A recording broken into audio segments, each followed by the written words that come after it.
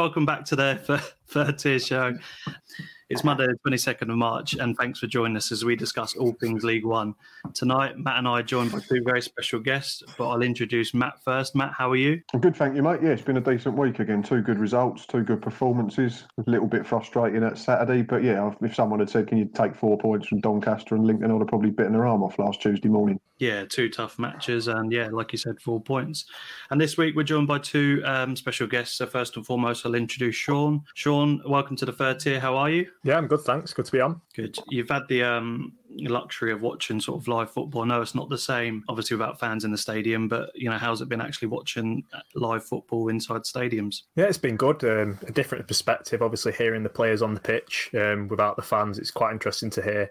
For example, at Blackpool, Chris Maxwell, the captain, is very vocal, and it's something that you don't obviously always think about having a keeper as a captain.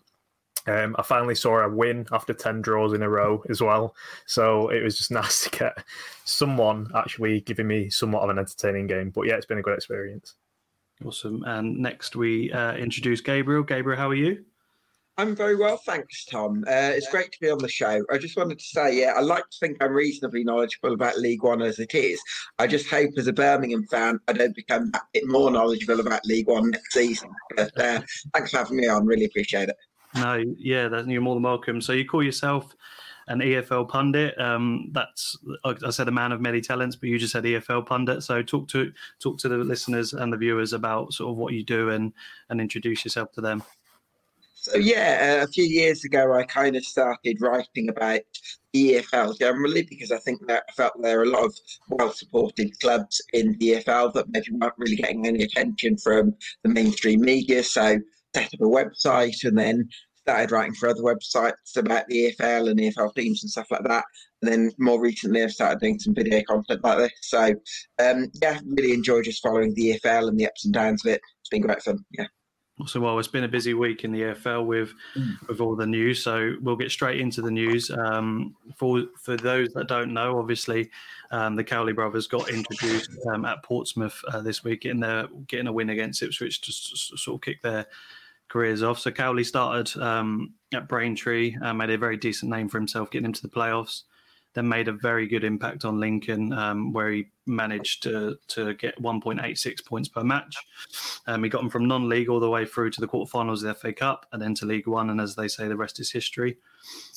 He managed 95 games for Lincoln, drawing 42 and only losing 39. What's your opinion, Sean, on the appointment of the Cowley brothers at Portsmouth? I think it's a great appointment, really. I think once that job came available, they were going to be the one and only names that were mentioned, the Cowley brothers, and obviously they've now taken the reins. I think most importantly, the thing with Portsmouth, with Jackett's time there, has been that when it's come to the final hurdle, when it's come to the big games, that's where he sort of fell down. And I think the Cowley brothers thrive off of that sort of environment. I think as well it'll give the likes of Harness more freedom to play. I think Jackett was too reserved and regressive with his style of playing. I think it left those types of players like Ronan Curtis as well sort of not playing to the best of their abilities because they've not got the freedom to play. I think the Cowley brothers are well aware of the freedom to play and the freedom to express while also being disciplined at the back. I think it's the perfect recipe for them to be able to make a push for the final end of the season. Yeah, I think the strength and depth they've got, like you said, with the players, I don't think Kenny Jackett was anywhere near getting the best out of them. He got the job at Huddersfield. He did keep them up, and then he got sacked. Gabriel, did you think that was quite harsh?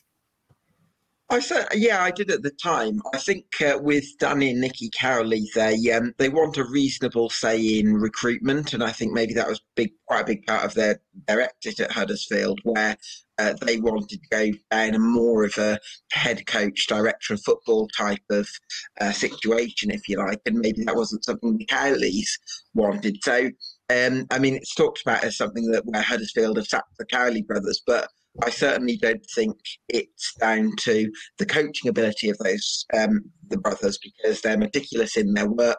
I feel like they're very adaptable in their work as well, and I think you can see that as well in the win over Ipswich. Lots of people worrying about Portsmouth in terms of their options at top, both their main strikers, Marcus Harness and Ellis Harrison and John Marquise. both absent, and yet they still managed to win 2-1. So yeah, I think it's a really good appointment for them, and I'm really excited to see how that era of Portsmouth plays out. Yeah, I think it was a decent win against, I'm going to say, an average Ipswich side, to say the least. But just to settle down and get that first win is going to be really important for their playoff push. Matt, your opinions on the appointment? I personally think it's a decent one, and he's going to get a lot more out of them than Kenny did. Yeah, I can only echo what's been said. I think it's a brilliant appointment, and like Sean mentioned, I think as soon as it became available, they was after the Cowleys. Really, I know Daniel Stendhal was mentioned for a while, but it seemed that Cowleys were the number one target, and I think it's a really good fit. I'm just interested to see how they set up, because obviously they were quite direct at Lincoln. I've had this chat with a few people on social media over the weekend, and I think Gabe caused all of that and sat back and ate his popcorn and enjoyed himself afterwards. But it's it's an interesting one. Like we mentioned, there's a couple of players that you'd probably say in terms of strikers a first choice that didn't even feature at the weekend. I'm not sure whether they were injured or just not selected, but it's a very good win, and it's Paul Cook at Ipswich probably hasn't hit the ground running as much as he'd have liked, but they've still got good players at the same time. And the good thing for Pompey was that they came from behind as well, and I think that shows that they want to play for Danny Cowley. I'm not sure they were still playing for Kenny Jackett as much as they maybe could have been. And it's a really good come from behind victory. And just touching on the Huddersfield reign as well, I think it was something to do with behind the scenes things that caused them to leave, wasn't it? And I think working in tricky conditions, I think they won a third of their games, which wasn't a disaster. And he stepped up to the Championship, and he's gone back down a level, but he's gone back down a level to a very big club traditionally. And I think Portsmouth now have probably got a good chance as anyone to gate crash that top six. I think the top two is probably beyond them this season, but even if they don't go up, I think next season they'll have a full summer to get their own stamp on it really, really well, and then they'd probably have to be favourites to win the league. Yeah, you said they won a third of their games at Huddersfield. Yeah, so his career at Huddersfield was 13 games, drawn 11 and lost 16. He took over from a difficult situation. They beat West Brom, I think, on the last game of the season. I think it was 2-1, and then straight after that he sort of left. So he did a cracking job for them, and a lot of people remember him for his time at Lincoln. But he sorted Huddersfield out, in my opinion, when he took over from there. Gabriel, we just had a little nice message here for you. Tangerine Georgia says, "Can I say, Gabriel, tweets? Oh, poetry emotion. What a bloke." What a day. Now moving on from Portsmouth, obviously there's another managerial appointment, Nigel Atkins, and at Charlton, should I say? Sorry. Gab, we'll start with you. What was your sort of? It was kind of an out of blue appointment, wasn't it? There was some talk in the background, but then it just randomly got announced. So, what was your opinions on it when you first saw the news? Yeah, I think Nigel Atkins is a really good manager. We've talked about how the Cowleys have plenty of potential, and I think that's a great appointment for Portsmouth. I think it's an equally good appointment for Charlton, because he's just got that positive energy about him, hasn't he? He's won back-to-back promotions with two different clubs at Scunthorpe and Southampton, which I think is an achievement, although a fair while ago now. You can't sort of look beyond that. Took Hull into the top half of the Championship, which, given the issues at Hull and how managers there have struggled, I think that's a pretty good achievement. Didn't quite work out for him at Sheffield United and maybe to an extent Reading, but I don't know if you look at his social media on mornings, and he just gives me a lift. He makes me smile, that guy, and that's what I like about him. So I just think he's going to lift the mood around the place. And although Bowyer's exit wasn't a sacking, it was actually my team Birmingham kind of poaching him. Maybe there are a little bit of suggestions that maybe his time at Charlton was going maybe a tiny bit stale there, and I think Adkins and his positive energy might just give the place a lift.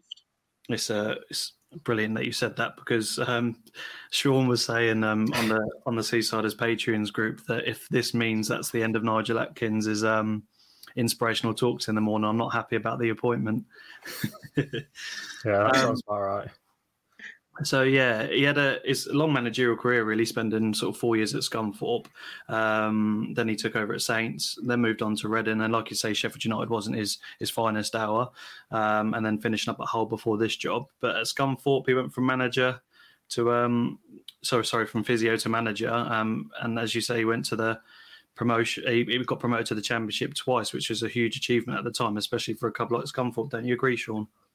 Yeah, definitely. I think he's got an interesting dynamic coming into it as well. I know he's big on sports psychology and the sort of the modernised approaches to the game, judging by what he's been saying recently on social media and things like that.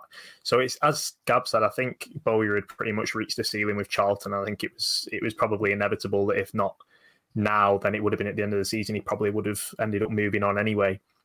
And Adkins there, as you say, can give him another push. And I think they've got the squad there to really give it another push, because you've got three players there, Connor Washington, Jaden Stockley, Chukwuemeka, have all got double figures this season. They share the goals around the team. They've got lots of quality in that side. And if you can get the best out of them, then there's absolutely no reason why they can't have a push for the playoffs. Yeah, absolutely. And Matt, we'll finish up with you again. What are your thoughts? Yeah, I'm really intrigued by this thing. I think if you strip back all the abilities and the promotions and all that, and Nigel Adkins, his CV stands up in terms of EFL managers over the last 10, 15 years. I get that entirely, but I just think it's going to be really interesting to watch, because he is a polar opposite to Lee Bowyer, who was very intense and almost came across as moody and a bit like a sulky child when they got beat. But whereas Nigel Adkins goes completely the other way. Be interesting to see whether he sent poor old Akin for Mayweather an inspirational message on Sunday morning after his house Saturday afternoon. But that's probably not the best way to sort of endear yourself to the new gaffer in the first hour of your first game while he's watching on. But, it happens. That's a reason they play in League One, isn't it? And he'll learn from it, and he's probably got the right manager in Adkins, to be fair, for that sort of thing. Whereas if it was Bowyer, he'd have probably come out and he'd have got absolutely obliterated in the press afterwards, or he might have blamed Steve Evans, Lee Bowyer, to be fair. But no, I think it's a really good appointment, all jokes aside. I think, like Sean touched on, they've got loads of good players. The strikers, they all pose a different type of threat. Anike is a big lump, but he can run in behind. Washington's been really good. Stockley, I think it is, who coming on loan from Preston's been decent enough. He scored against us a few weeks ago, and he's got good aerial ability. But even further back, you've got people like Gilby can't even get in the side, and he was very good for MK Dons last season. Forster Kasky. It's just a good side, isn't it? The only thing that concerns me in terms of them and the playoffs is I think they lack a bit of pace defensively. Chris Gunter's probably coming towards the end of his career, and you just, when we played them, you just feel you can get at them quite easily. And I know they went on that horrible run at the Valley where I think they went sort of 8 on the bounce, conceding at least twice at home, and that's definitely not going to get you in the playoffs. So if Adkins can sort of rectify that, attacking wise, they've got as good a chance as anyone of sneaking into the top 6. I completely agree. Les has just come in with a comment. I love the chant when Scunthorpe went to Chelsea in the FA Cup. You've got Mourinho, we've got our physio. Quality chant, that. Very original as well. Yeah, I think, Gab, just touching upon something in the Championship, which you don't usually do on this show, but how was your feelings on Bowyer becoming your manager? Obviously won his first game. Like Matt said, every single sort of post-match he had with Scott Minto, he tends to be blaming someone else. I mean, I know they're not the worst side in League One, but when we played them, they were absolutely appalling, 1-3-0, and they just weren't up for it. Whether they weren't playing for Bowyer, I don't know. But how do you, what's your thoughts around sort of him becoming your manager, and do you think he'll do a good enough job to keep you up? Yeah, I think so. I think there's a lot more positivity around Blues at the moment. He just seems to have that connection with fans. I think partly because he was part of the League Cup winning side as a player in 2011. That doesn't count for everything, but I don't think he counts for nothing either. And I think he's someone that fans want to get behind. He's someone who knows the importance of supporters and things like that. So I just think when he first took over at Charlton, he showed that belief in his players. And I think he showed a little bit of passion as well, which is something we've seen at Birmingham. So maybe at Charlton, as his time has gone on, I think he's someone who relishes being the underdog. And maybe he does certain things to kind of create a siege mentality at times. And maybe as things have gone on at Charlton, that style of management hasn't in the same way. And I think that as Thomas Sandgaard came in and allowed for lots of investment late in the summer, Charlton haven't really been underdogs as they have been for much of Bowyer's reign. They've really been a team that's expected to win. So in some ways, they almost think that it'd suit him coming into a relegation dogfight. And he's made a positive impact. Great performance against Reading in his first game in charge, although this is a League One game. And even in the Watford game, Blues had the chances. So hopefully he'll keep us up. And we won't be joining you next season, but I'll still be here to join you for these chats about League One, which is a wonderful division. Awesome. Josh has put in a bit worried about Brian. A legend player doesn't always mean a decent manager, but we'll see how they get on in the near future. Moving on from the managers, Matt, you want to go through some? Well, we're going to talk about the results now because there's been a crazy couple of sort of game weeks and some big results to talk about. Yeah, we'll go back to obviously last Tuesday was the first set of fixtures since we last spoke, and there was the big results. Obviously, completely biased. I'm going to say the standout one last Tuesday was Gills going to Sincil Bank and absolutely slapping Lincoln City off the park 3-0. Brilliant performance from the Gills. Charlton, first and last game for Johnny Jackson before Nigel Atkins come in. That'll give him heart. The fact that they came from 2-0 down. If you're a Bristol Rovers fan, though, you're probably thinking we're banging trouble here. Joey Barton's not getting a tune out of that team, and he's come out today and absolutely caned our former skipper Max Amar in the press, and I think that might be the end of Max Amar's time at Bristol Rovers, unfortunately. Looking at other results, Oxford picked up a really big win against Doncaster, but then didn't back it up at the weekend. MK Dons, after a sticky patch, picked up. They won again, beat Plymouth. Blackpool and Burton 1-1. Peterborough, probably a good time to play Pompey before Danny Cowley officially took over, and they picked up a 1-0 win, which was good for them. I think if that had been after Cowley, maybe Portsmouth might have got something, and the gap between them two is a bit closer, so that's a good win. And Fleetwood was the other standout for me. I know Ipswich probably haven't improved as much as I'd envisaged after Paul Cook came in, but that was still a good win for Fleetwood. So Gabe or Sean, what did you think in terms of standout performances Tuesday night last week? What was your standout result? Go to Gabe first if we want. Sure, shall I go to Gabe? I know you said you were biased, Matt, but I think I would probably go along with that in terms of Gillingham, because I thought that maybe Liam Bridcut coming back for Lincoln would be quite a big factor for them, but it actually hasn't had as big an impact on results as maybe you would have expected. And I think to go there and win 3-0, I think is really impressive. And, you know, I think people talk about the style of football that Gillingham play under Steve Evans. I think sometimes the quality that Gillingham have goes unnoticed. I think you've said a few times, Matt, that, you know, if Jordan Graham's fit, he plays. And as a right winger, I think you'd have to go a long way to find someone better at this level. Carl Dempsey, I think you'd have to put in the mix for one of the best midfielders in the league. I think maybe Cundy's made an impact since coming into the side.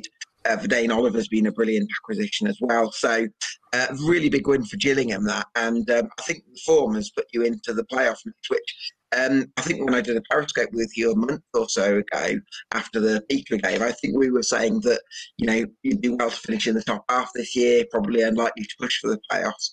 But that result at Lincoln is going to give you loads of confidence.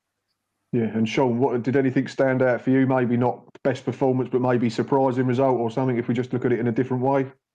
Yeah, I think one to point out really is Fleetwood's 2-0 win against Ipswich, because obviously Paul Cook came in. I think most people expected Ipswich to sort of have an instant bounce with the quality that's in that squad.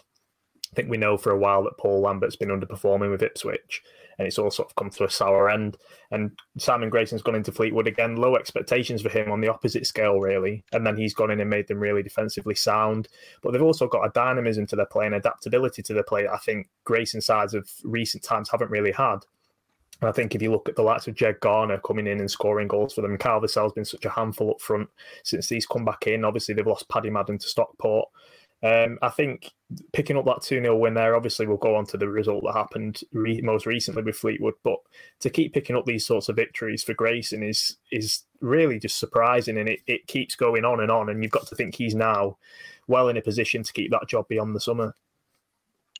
Yeah, because obviously we have Ben normally on the show, but he's unavailable tonight. And he said, I think a few weeks ago when Grayson had first come in, didn't he, Tom, that he wasn't a big fan and he thought it was going to be boring and sort of undynamic football. But he's really changed his tune and his opinion over the last few weeks. And I think we've said before that the season at the moment, because we're playing Saturday, Tuesday so much, everything just accelerates so much quicker than in a normal season. And I think Ben's all for Simon Grayson at the moment. I think he's almost forgiven the fact that he used to manage Blackpool as well.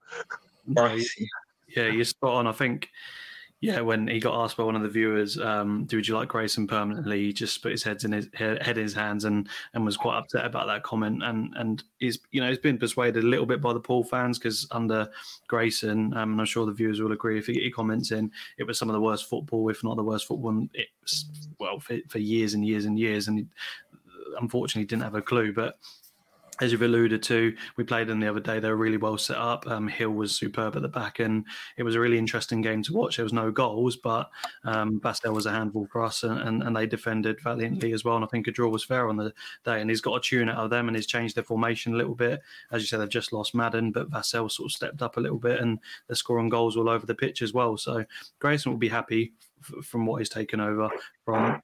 Whether he goes into next season or not as their manager, who knows? I don't know. I could tell, but financially, I think they probably will keep him, and he'll be happy to settle there as well. What I would say, if I can, is I think this is quite an important time for Grace in his career, because I think 5 years or so ago, you would have said, who's the best manager in League One? Who's the manager that's almost the closest thing to guaranteeing promotion from League One? And you'd say Simon Grayson. He did it with Blackpool in his first spell, did it with Huddersfield, did it with Leeds, and did it with Preston. And then since going from Preston to Sunderland, who were an absolute basket case at the time, failed at Sunderland, and then had a spell at Bradford, short spell, didn't go particularly well, didn't quite see eye to eye with the owners. I think in those two jobs you could kind of understand it because there's issues at those clubs at the time, but then Blackpool, I think, as you mentioned, Tom, the Blackpool job came at the time when Simon Sadler had taken charge. So there was stability there at boardroom level, and he couldn't get things right. There was that reliance on Feeney and Nandwile as the only route to goal. So you do wonder whether Grayson was kind of running out of ideas, and that would have been the concerns I would have had when he first took the Fleetwood job. But he's proving me and obviously Ben wrong so far. Yeah, you're right to point that out. I think Sadler's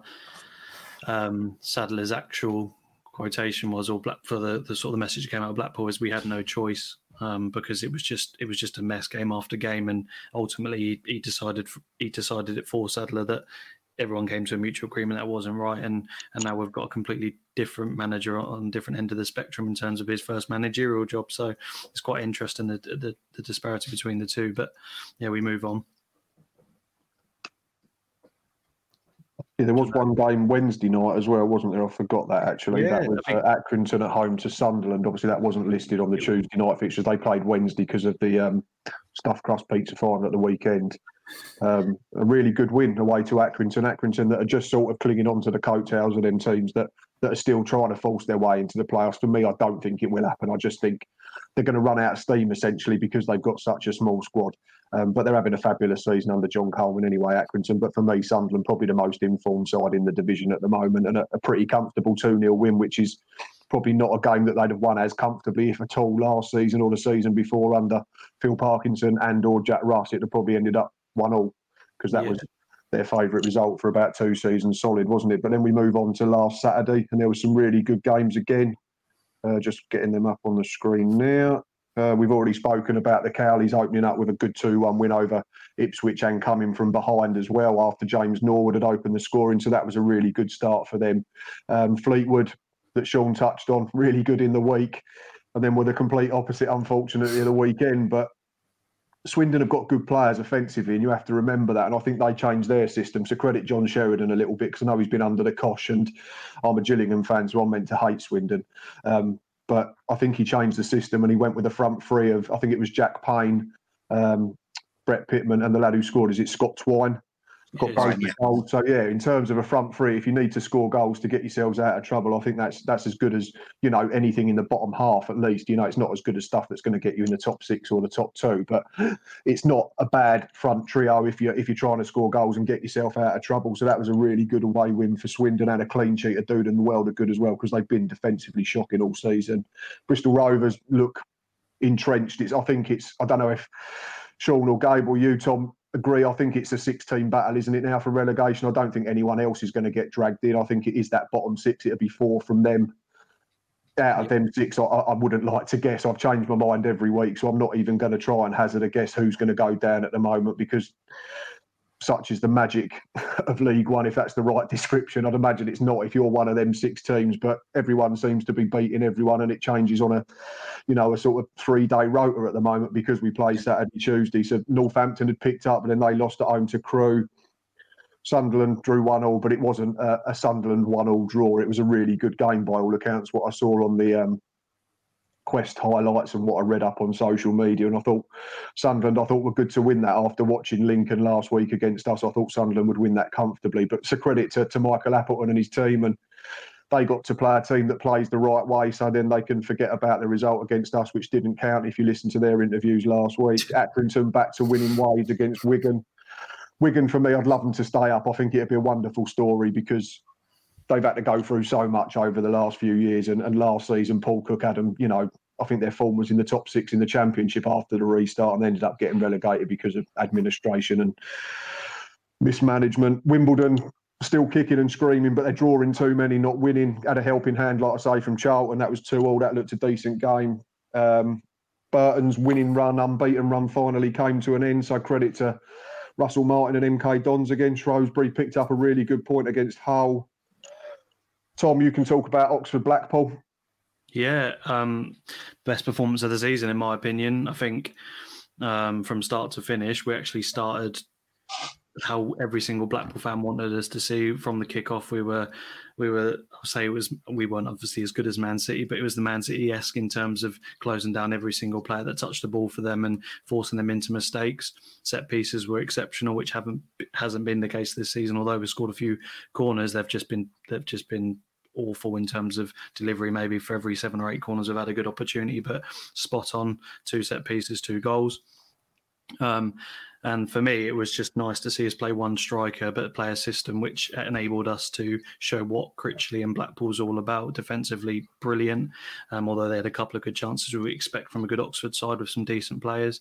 But yeah, for me, best night of the season, and we have beaten Hull and we're beating Portsmouth this season, and it was just nice to see picking up a good performance, and we show what we can do when we've got such a hard run coming up. So yeah, that was it was just a pleasure and breath of fresh air to see.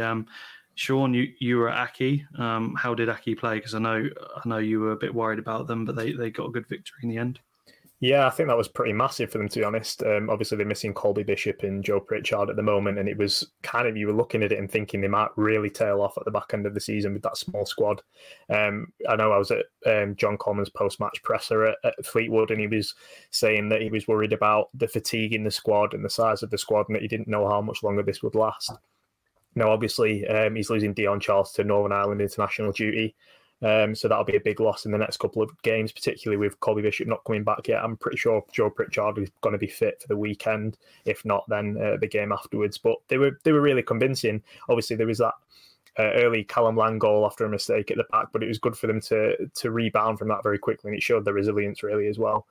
And I think with Wigan as well, obviously we were talking about how we'd like to see them stay up. I think Callum Lang is a superb addition for them, particularly with Carl Joseph out at the moment. Obviously he came back from Scotland, his time in Scotland, and he's been scoring for fun since he's come back. And I think that Wigan have a really good chance of staying up, despite obviously that 3-1 loss. They did look good and they looked dangerous from set pieces, and they were so hard working as a side. I think the thing with Wigan is you can't simply turn up and expect to turn over Wigan. You have to be right on it, else they will capitalise on your errors, capitalise on your mistakes, because they're such a hard working side.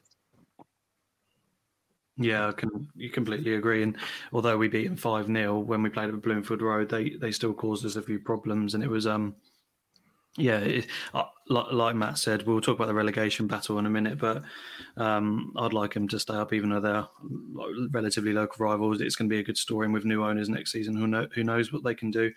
Gab, MK Dons put a run to the machines that are Burton.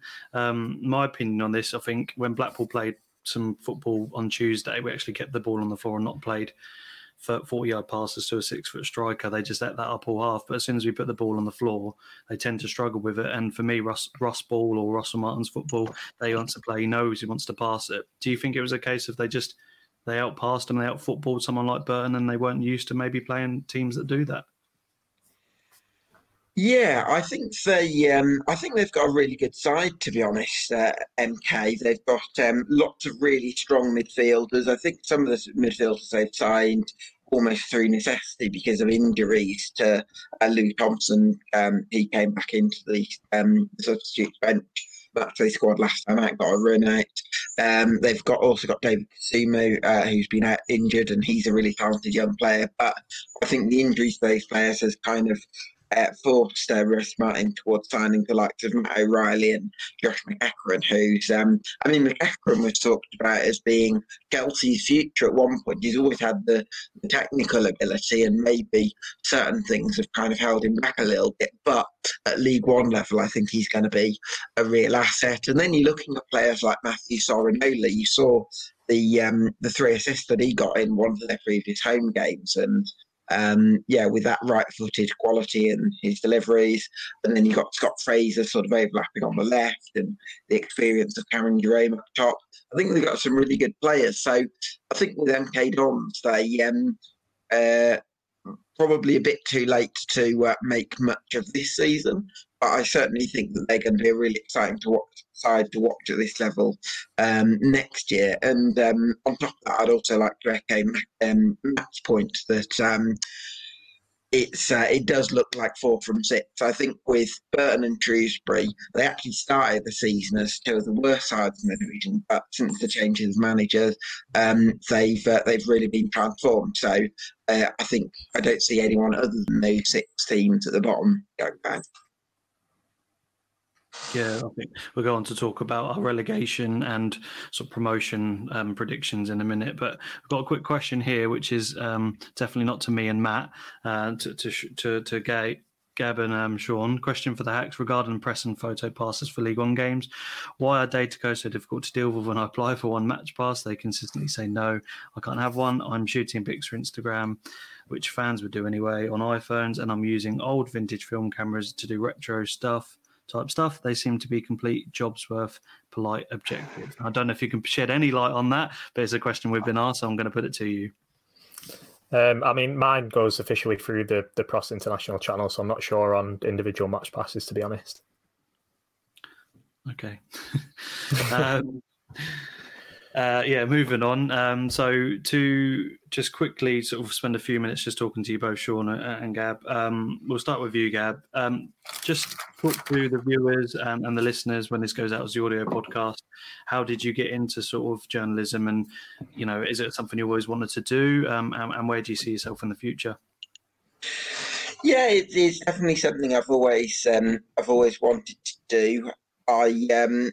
I guess it started when I first started writing a website in around 2014, and off the back of that, I sort of had some projects where I interviewed fans of different clubs and put together some written content for myself. And gradually the website sort of grew, called the Football Lab. And then I think off the back of that, a couple of years afterwards, it had a reasonable amount of success. And then I think from there I've started to gain offers from various different websites, and I think it varies really in terms of getting into journalism.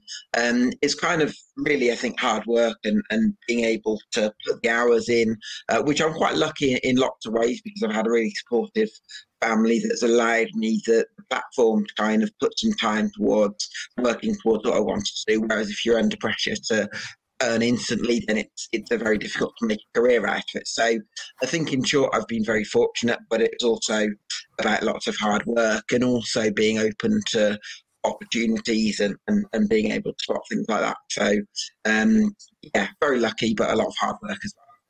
Yeah, I'm sure. And what do you ideally want to be doing in terms of journalism in the future? Is it just continuing and growing, or is it have you got a specific goal in mind? Sure. I think I really enjoy writing about the EFL, and that's the bulk of my work at the moment. I've set up a show called the EFL Fan Show, which is a Periscope, and I'm looking to kind of expand that and maybe get a bit more into video content, because as much as I enjoy writing, I enjoy talking to football fans like yourselves, and it'd be great to see if I can work my way towards broadcasting as a career. That'd be great as well. So, writing and broadcasting, really. Awesome. Well, thank you. Sean, same goes to you. I know you've recently been appointed at sort of Prost, but what does your journey look like, and where do you want to go? Well, similar to Gabriel, I've always sort of seen it as something that I want to do. I sort of put it off for a few years. I was just in full-time work, and then sort of this year was the year that I was really going to go for it. So I started uni at UCLan, doing my first year sports journalism. So I'm still in my first year at uni now. I think in terms of where I want to go with it, what I've learned so far is that never to close off a channel where you feel like you might not be the best at, or you might not want to do that, because once you actually open those avenues and start to go into it, you realise that you start to really enjoy that. I'm generally on the writing side of things similarly as well. Obviously, I'm writing for Prost at the moment. I also write for a Spanish football website and an Argentinian football website as well on the side.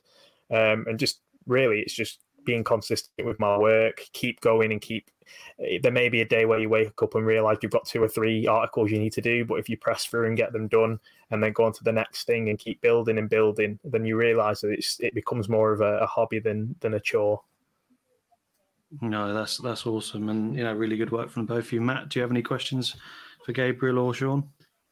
No, I think they've covered everything. It's good to sort of listen to people that are doing it professionally, so to speak, rather than us amateurs that are doing it and just chatting into my phone, so to speak. But it's we all do it our own different way, don't we? And it's always interesting and learning from different types of journalists, pundits, whatever we want to label ourselves. And obviously I've had more dealings with Gabe than Sean, but obviously I'm sure Sean's work's brilliant as well. But I can't speak too highly of Gabe, apart from when he puts tweets out at the weekend and then leaves me to take pelters. To put some context. Oh, and you set yourself up for that, Matt, I think. I did not. You set it up lovely, and then you just disappeared off the face of the earth for 24 hours.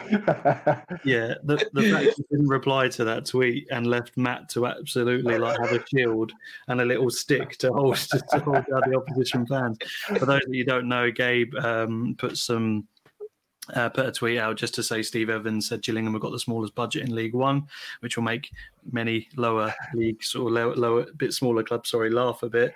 And then it just got an absolute barrage of tweets from your smaller clubs, including, I think Andy Holt got involved at Accrington, didn't he? There was something indirectly that I'd seen Andy Holt got involved in with the price of football, but there was one particular supporter of another northern club that I won't mention that was like a dog with a bone, bless him. But we all protect our own club, don't we? And like I said on social media, and I tweeted out at the time, Steve Evans is doing it for a reason and one reason only, and that's to get under the skin of other managers and other teams and other fan bases and to give our players an edge. All he's trying to do is make us feel like we're the underdog, that we have to work a little bit harder to achieve stuff. And it's working. And like I mentioned to Gabe as well, I said this supposed low budget wasn't an issue to anyone back in November, December, where we couldn't buy a win and weren't scoring enough goals and were sitting 15th. But now, because little Gillingham are bloody in the nose of a few more fancy teams like Lincoln and Portsmouth and Charlton, suddenly what we spend or don't spend has become a massive issue. But it's all good fun, and if it's all done the right way, it's all part of social media banter or whatever we call it, whatever the kids call it, and I enjoy it as long as it's done the right way. They call it football Twitter. It's actually a thing if you look it up. It's actually all sorts. And he's just put a comment in here. So these sort of things make such a refreshing change to the national media's obsession with the boring chess game that is the Premier League. I couldn't agree more. It is. Yeah, cheers to that. Absolutely, yeah. Cheers. That's a good comment, Andy. And Les Smith, just relating back to what you were saying, John, about deadlines. I think I've learned in my brief cricket writing career that the deadline is your friend. The closer it gets, the better you write. I don't know if you agree with that. I'm not sure, but I would, yeah. Awesome. So thanks for your comments, guys. Keep getting them in. We're going to talk about the form guide now, and we're going to hand you back over to the amazing Matt. And we're going to talk about the form guide. And I still don't think I can predict the playoffs, but we're going to give it a crack, guys, and get your comments in because it's a tough one to crack, both relegation and playoffs. But we're going to get this up on the screen now. Matt's going to talk us through a little bit of the form guide and where his thoughts lie, and the rest of us. Thank you, John. That's big enough. I can see that. Yeah, it's. I think it's pretty much true to form the top two. If you look at that, I think that's pretty understandable. Whole top of the league at the moment for a reason. With 5 wins and a draw from their last 6, those absolutely flying, and I think that probably makes that a better result for Shrewsbury at the weekend as well. And they weren't too far away from actually picking up all 3 points. And such is the funny world of football. I think it was an ex-Shrewsbury Player of the Year that scored the equaliser, wasn't it, in Doherty, which is always an interesting turn of events and comes back to bite you on the arse a little bit. Sunderland, as we've said, absolutely flying. 4 wins, bookended by 2 draws. But like we said, the draw against Lincoln wasn't a poor draw. Gills third, look at that. Whew, who'd have thought it, eh? That's really good. We'll talk about that for a few minutes. So that's the reason we're knocking on the door of the playoffs. I still think we've probably left ourselves just a little bit too much to do the start of the season. But because look we've got 4 home games that are probably all winnable on paper. I think it's Shrewsbury, Northampton, Wigan and Plymouth. But even if we win all of them, we then got to try and find probably 6 to 8 points on the road. And we've still got to go to Hull, to Peterborough, to Burton, to Blackpool. So it's going to be tough, and to Hull this Saturday, obviously, as well. But if we can go to Hull and get a positive result, who knows? We're still in there fighting. Burton's unbelievable run finally came to an end, but they're still playing really well. Fleetwood, like we've already mentioned, I think Sean and Gabe have spoke highly of Simon Grayson's work. They're doing really well, aside from that odd defeat at the weekend. Charlton, change of manager gives them a chance. Patton says that they should win their next game, looking at the last 6 where they've gone win, draw, win, draw, win, draw. Blackpool, we've spoken about them already, haven't we, Tom, in terms of games in hand, but they're going to be tough. My only concern with Blackpool is the fact that you're going to be playing pretty much Saturday, Tuesday, right way through now till the end of the season. But you've got a decent enough squad with good quality and good cover, so they've got to be right in the mix. MK Dons, Gabe touched on them. I think in terms of this season, it's probably too late to surmount a challenge for the playoffs, but they're in good form. Oxford a bit in and out. I backed them a few weeks ago, either them or Ipswich to gate crash the top 6, but their form looks a little bit patchy for me at the moment. Peterborough's a strange one because they don't seem to have been out the top 2 for ages, but their form is all over the show at the moment. There's a lot of multicoloured bits in there. If we go down further to the bottom clubs rather than just the ones in the middle, Plymouth ended that horrendous losing streak with a win at the weekend. Rochdale, I can't work Rochdale out. For me, they go down because they go through these spells where they score loads. I think it was on Quest at the weekend. They've scored 3 goals in games at home on 4 occasions this season, but haven't won any of them. And you can't concede that amount of goals and not win football matches. Sorry, you can't score that amount of goals and continually fail to win football matches. So for me, they're going to end up bottom. Portsmouth tells you why they sacked Kenny Jackett, but then there's a bit of green right away after Danny Cowley comes in, so I'd imagine they'll start rising up that form table pretty quickly. Lincoln, another one of the good sides in the division, but struggling at the moment. And Ipswich as well, I think, is probably the other one to take note of in terms of Paul Cook. I think we all thought they'd have a bit more of a bounce when he came in, but it's not really taken off yet. Lost to Gillingham, lost their last 2. And have only picked up a single victory. So, yeah, it's the magic of League One, like we've already mentioned. There's plenty of weird results in every round of fixtures, and it's why we all love watching it. Yeah, I completely agree. And we're gonna bring Sean and Gabe in now to talk about sort of the playoff chase and the relegation chase. We're just going to get the table up. Sean, we'll start with you. We'll talk about the party side of the table first, although this is very difficult to call. It's probably, looking at the table, if you just scroll down a little bit, please. I think, Oxford have played 2 more games than Blackpool, but they're still a really good footballing side, and with 9 games to go, they can still do something with 27 points. But what's your thoughts on the top 6, and who do you think is going to mount a late challenge? Yeah, well, obviously, every single time you come back and have a look at this, there's either been a managerial change or something big's happened where it completely throws off your initial predictions. I think I've probably changed it about 7 times now in the past month or so. Obviously, Nigel Adkins is coming at Charlton. Charlton, for me, were one of the ones that were going to fall off a cliff at the back end of the season were it not for that change. Now, really, you think about it, Nigel Adkins is a fantastic manager, and you've got, as we said before, they've got so many goal scorers in their side and so many good players at their disposal that you've got to think that they'll be up there. I think Andy Butler, after an initial good start, after Darren Moore left, is probably falling and fading now, and I think that Doncaster, although they've got a couple of games in hand, I think if you look at that top 6, they're probably the weakest side in there, and I'd probably say in the top 10 as well, alongside probably Ipswich. Obviously, Paul Cook's not had that big bounce that we were expecting as well. Blackpool are the team for me at this point in time. They're the ones that are going to make the charge to the playoffs. I really can't see how, especially after that win away at Oxford. Obviously, they've got a few big games coming up soon, but I just think that they're on such a good run of form, and they're showing, despite the fact that they've got a number of key figures out and key injuries and a change in formation, they've got such a good squad that they're able to cope with these sort of offsets of the season. And you've got to think that they'll be one of the strongest challengers. I think Sunderland win the league as well. I think that Lee Johnson's got, I know there's another podcast that call him Streaky Lee. I think he's on another one of those runs, which he does. And I think that if you look at Hull and Peterborough, they've got the the capability in them to sort of go on, as Peterborough have been doing recently, a bit of a wobbly run, and I think Sunderland are going to be too consistent for those places. And yeah, no, I don't disagree with much. Something keeps telling me that Hull will still have enough to get promoted, because I think Peterborough are going to have a little wobble. And the quality that Hull have, and I just, something still tells me that they're going to do it, but we'll see. Gabriel, your thoughts on the top six? Do you think there's going to be change in the top two as well?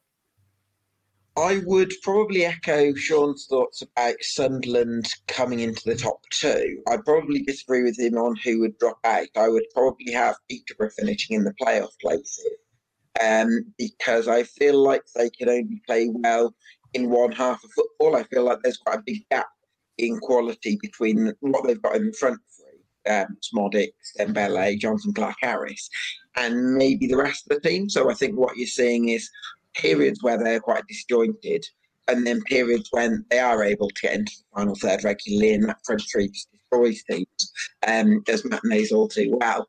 But I think in terms of the playoff places, I would be a little bit worried about Doncaster, because they've got Andy Butler in charge, and he's coming in from the cold pretty much straight from his playing career. Doesn't really have an experienced assistant or a director of football to lean on, and I think that makes things a bit tricky. So I would say that Portsmouth have a good chance of getting into the top six, and possibly Blackpool as well. Matt, can you predict the top six? No, in a word. I've already told you that. I'm going to go with Sean on this one. I still think Sunderland and Peter will be the top two. I backed Peterborough at the start of the season, so I'm going to have to stick my neck out and continue to say that Peterborough will just win the league from Sunderland. I think Hull have their wobble, and I think they'll just drop into the playoffs.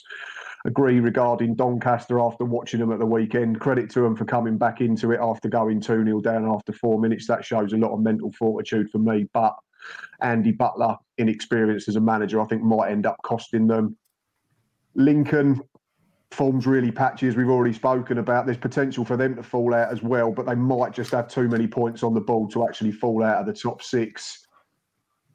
But I think in terms of those that are in contention, we probably go no lower than Accrington. They've got a couple of games in hand over Charlton. I think that's probably from them upwards, if anyone's going to try and mount a challenge. But again, not to sound like I'm copying Sean, but I think Blackpool, based on form and the fact that they've got the most games in hand over pretty much everyone, gives them as good a chance as anyone of getting into that top six. Charlton, I'm not sure because of Nigel Atkins. Like I say, it's an intriguing one for me, like I mentioned earlier, because of the fact that he's completely different to Lee Bowyer, and it's just interesting to see how the players respond to that. I'm sure they'll be fine. And again, if they don't get in the playoffs this season, they'll be a big threat next season for sure. I think someone in those, Josh, I think it was, he's put, if I was to pick a team I don't want to play at the moment, it's Gillingham. I completely agree with him, and I disagree with a lot of people on social media. I do think they play decent football, and they've got the players to play football on the floor, and they've got some real big goal-scoring threats. And as we spoke about on Twitter as well, Matt, that Dean Oliver's a permanent fixture in Team of the Week, so it might as well be 10 plus for Dean Oliver every single week at the moment. So he's causing some big problems, and if he carries on the way it is, there's no reason why, with how many games we've got, although a bit less than others, that you can't keep picking up wins. And with your home games, the thing with us as Gills, it's in our hands. We've still got to go to Hull, like I said. We've still got to go to Peterborough. So if we can go there and pick up points and we can win our own games, we're going to have a great chance. But it's like there's just that nagging thing with Gills, is that we just left ourselves a little bit much to do with our inconsistencies in the first half of the season. Since the January transfer window, we've been as good as anything in the league, and I'm not saying that with my Gillingham hat on. I'm trying to say that with an unbiased hat on, and you only have to look at the form guides to show that and back that up. We've been absolutely superb. The signings that have come in have really improved us. The Ollie Lees, I know he's not been in the side the last couple. Callum Slattery before he got injured. Robbie Cully's given Jack Tucker a regular partner, and suddenly we look a lot better. We're still not keeping enough clean sheets, but that's going to happen when you've got two centre-backs that are 22 and below, and the oldest player we've got in that back four is Ryan Jackson. Everyone else is 27 and under, including the keeper. But Stuart O'Keefe's been a massive plus getting back fit before the end of the season. He's been absolutely superb. There was one tackle in the Lincoln game last week, absolutely rattled Liam Bridcut in the first couple of minutes, I think it was, and set the tone. And from there, we were absolutely brilliant. And it'll be nice to keep bloodying a few noses, like I say, little old Gillingham ruffling a few feathers. But I think, sadly, we'll just miss out. Yeah, a comment from Alan here. The biggest problem for Blackpool is going to be fatigue. Totally agree. If players come back from injury, we've got about 6 players out still, and another injury today in Matty Virtue. So fingers crossed he's not out for a long time. Richard's looking forward to the Swindon Paul game on April 2nd. I've got a press pass for that one. So hopefully Paul beat the Robins. It's going to be team that sneaks in that a winner. You'd take Lincoln and Donny in the playoffs. That's from Josh. And then Matt Smith, as I've just alluded to, is injury after injury at Blackpool. Guys, just a very quick 2-minute summary, or if that, or 1-minute summary on who you think is going down. For me, I think Wigan stay up, and I'm going to call it now. I think Bristol Rovers are going to go down. Sean? I've gone with Wimbledon, Swindon, Northampton and Rochdale going down. I've never really been a fan of John Sheridan, and I think ultimately, despite that win at Fleetwood, it'll start to go back to the same sort of run that they've been on, because there's such an over-reliance on Brett Pitman and Scott Twine to sort of their individual qualities to dig them out of a hole rather than having that structure to their play. I like Wimbledon, what they're doing with Mark Robinson. I think their style of play has been adapted and they look a lot better on the ball. And I think, to be honest, if they keep him and go into League Two and try and change their style of play from what they've been doing, I think it could do them a favour in the long run, being able to build that back up and then go again and have a real go at League One. But yeah, that's my bottom 4. Gab? I'm going to go with the bottom 2 teams being the 2 teams to stay up. I think Rochdale putting in a really good performance at Lincoln and coming very close to getting back-to-back wins against Peterborough. I think that's a massive couple of results for them, and I do think they've got goals in them. So I'm going to say Rochdale are going to stay up, and I'd echo Sean's thoughts. I like Mark Robinson at AFC Wimbledon. Northampton, I think the 4 goals against Portsmouth was a little bit of a flash in the pan. Perhaps their home goal scoring issue has been massive for them this season. Wigan, I'd like to see stay up, but I don't quite think they'll have enough. Bristol Rovers, I think there's a mentality issue there, and I'm not sold on John Sheridan. So Rochdale and AFC Wimbledon, although they're the bottom 2 teams at the moment, I think they're the ones that are going to stay up. You heard it here, fans. Rochdale, Wimbledon. If you don't go up as don't stay up as Gab's fault. Matt, is your mind changed? I know you said you changed your mind quite a lot about it, but pretty much after every set of fixtures, yeah, because like we've mentioned earlier, Swindon looked doomed, and we beat them last Saturday and were absolutely comfortable. I mean, I know they took the lead, but the conditions were awful first half, and we was playing into a gale. And as soon as we got the level up, their confidence just completely folded, and it was quickly 2-1 and quickly 3-1, and then we just saw it out really easily. So they've still got problems, but they've given themselves a chance. Bristol Rovers, I worry about the Joey Barton thing, like the Paul Cook thing. It's not really happened, has it? And I think the interview that he's put together today for the Bristol Post, where he's come out and absolutely annihilated his captain, Max Amar, in the press, and saying that he's still making the same mistakes now that he did when they was together at QPR as a kid, and he's not captain material, he's not a leader, he's not vocal. He wasn't vocal or a leader in that sense at Gills, but he was a leader in the sense that he was playing well. So obviously it becomes harder to be that type of captain when the team's struggling. So I fear for Bristol Rovers. I just think Barton's taking a massive risk by going that public and going that far in on a captain. Is Max Amar going to want to play for him now? Are other people going to play for him? So I'm worried about them. Regarding Rochdale and Wimbledon, I think they'll still go down. Rochdale, I know, score lots, but they concede far too many. 67 in the goals against Fulham's a huge problem for me. So the bottom 2 and then any 2 from 4, but I'd love Wigan to stay up, like I keep saying.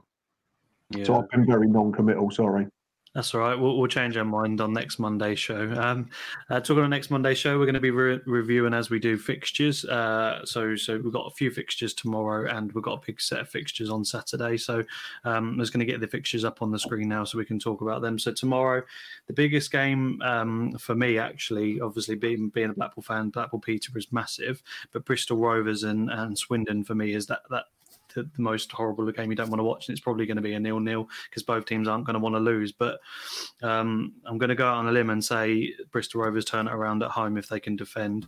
But that's my prediction for that game. Blackpool Peterborough I can't call, so I'll leave that one with either Matt or Gab. Burton Shrewsbury and Northampton Oxford, and then Friday we've got Oxford Lincoln. Just to touch upon sort of the Blackpool Peterborough game, Sean, where are your thoughts out with that one? Well, obviously I'll be there tomorrow night, and I think that Blackpool are going to win that game. I think Blackpool are going to win that game.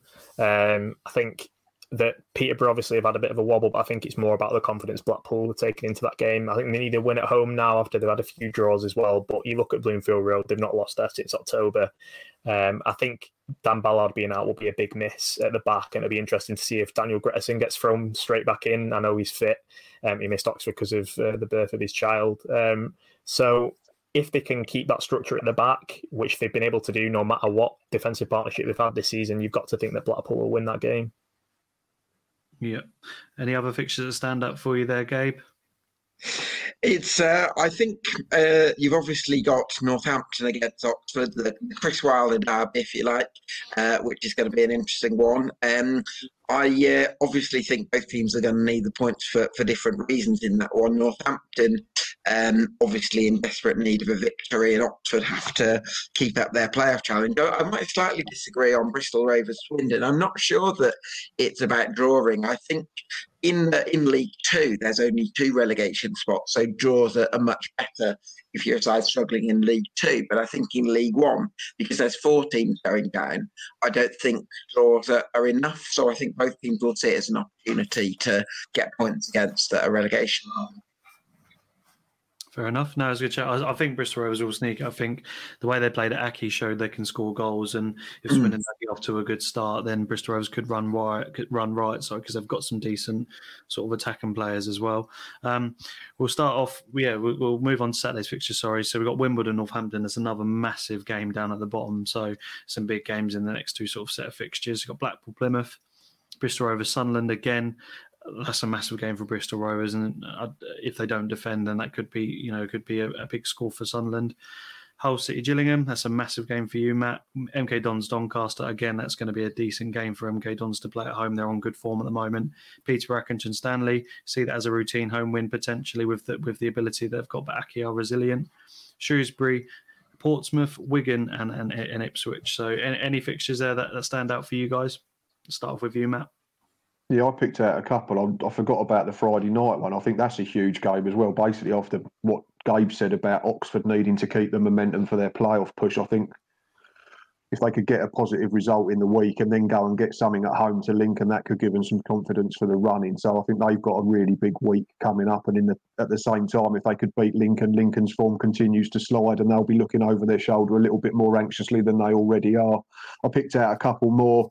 I think Shrewsbury-Pompey will be an intriguing one. I think after Shrewsbury's draw with Hull last weekend, I think that'll be a good test for Danny Cowley to see where his team really is. And where they are in terms of the top 6. Steve Cotterill, I know he's back home again now, so best wishes to Steve from all of us, I think, and it's great to see him recovering again for the second time from long COVID.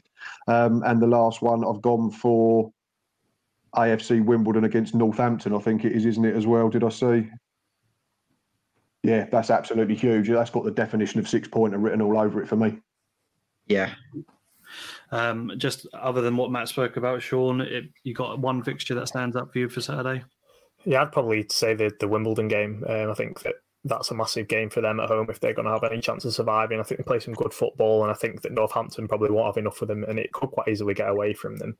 I'd probably just also touch on Portsmouth against Shrewsbury, because I think Portsmouth are going to win the games by the odd goal. I don't think they're going to blow away a side, and I think it's important to put in a good performance and get 3 points against a side like Shrewsbury, which has always been a tough place to go since Cotterill's gone back there. Yeah, I agree. And just finally, so the best till last, Gab, and any fixtures from on Saturday that you think is going to be a decent game other than the ones we've mentioned? Well, worth flagging up Wigan against Ipswich. This will be the first time that Paul Cook returns to his former club since leaving. It's unfortunate that he wasn't able to build on his time with Wigan, and maybe they could be pushing for promotion in the Championship this season had financial issues not happened. But good to see that Wigan could be okay if the Bahraini takeover happens. They'll be able to get funds to run the club properly, hopefully. And they can start moving forward. But certainly a sentimental factor in going back to Wigan. Awesome. Well, that leaves me just to say thank you very much. We'll start with you, Gab. Thank you for coming on. It's been really good to have you on and hear your insight on the EFL. It's my pleasure, Fetch. Thanks for having me. You're most welcome. Sean, thank you very much. Yeah, cheers. Thank you. Thank you. And then Matt, as usual, thank you. It's been awesome. Really Pleasure good show. All that leaves me to say is please like and subscribe to the Seasiders Pod, who are our kind hosts. Please subscribe to their YouTube channel, because you'll get an alert to say when we go live on a Monday, and see some other good shows during the week as well. And please follow us on Twitter, where it just hit 650 followers on the third tier. So it'd be really, really decent to keep that growing and make these live shows bigger. And also subscribe to the YouTube channel that will be launching for next season as well. And we'd greatly appreciate that. Thank you very much.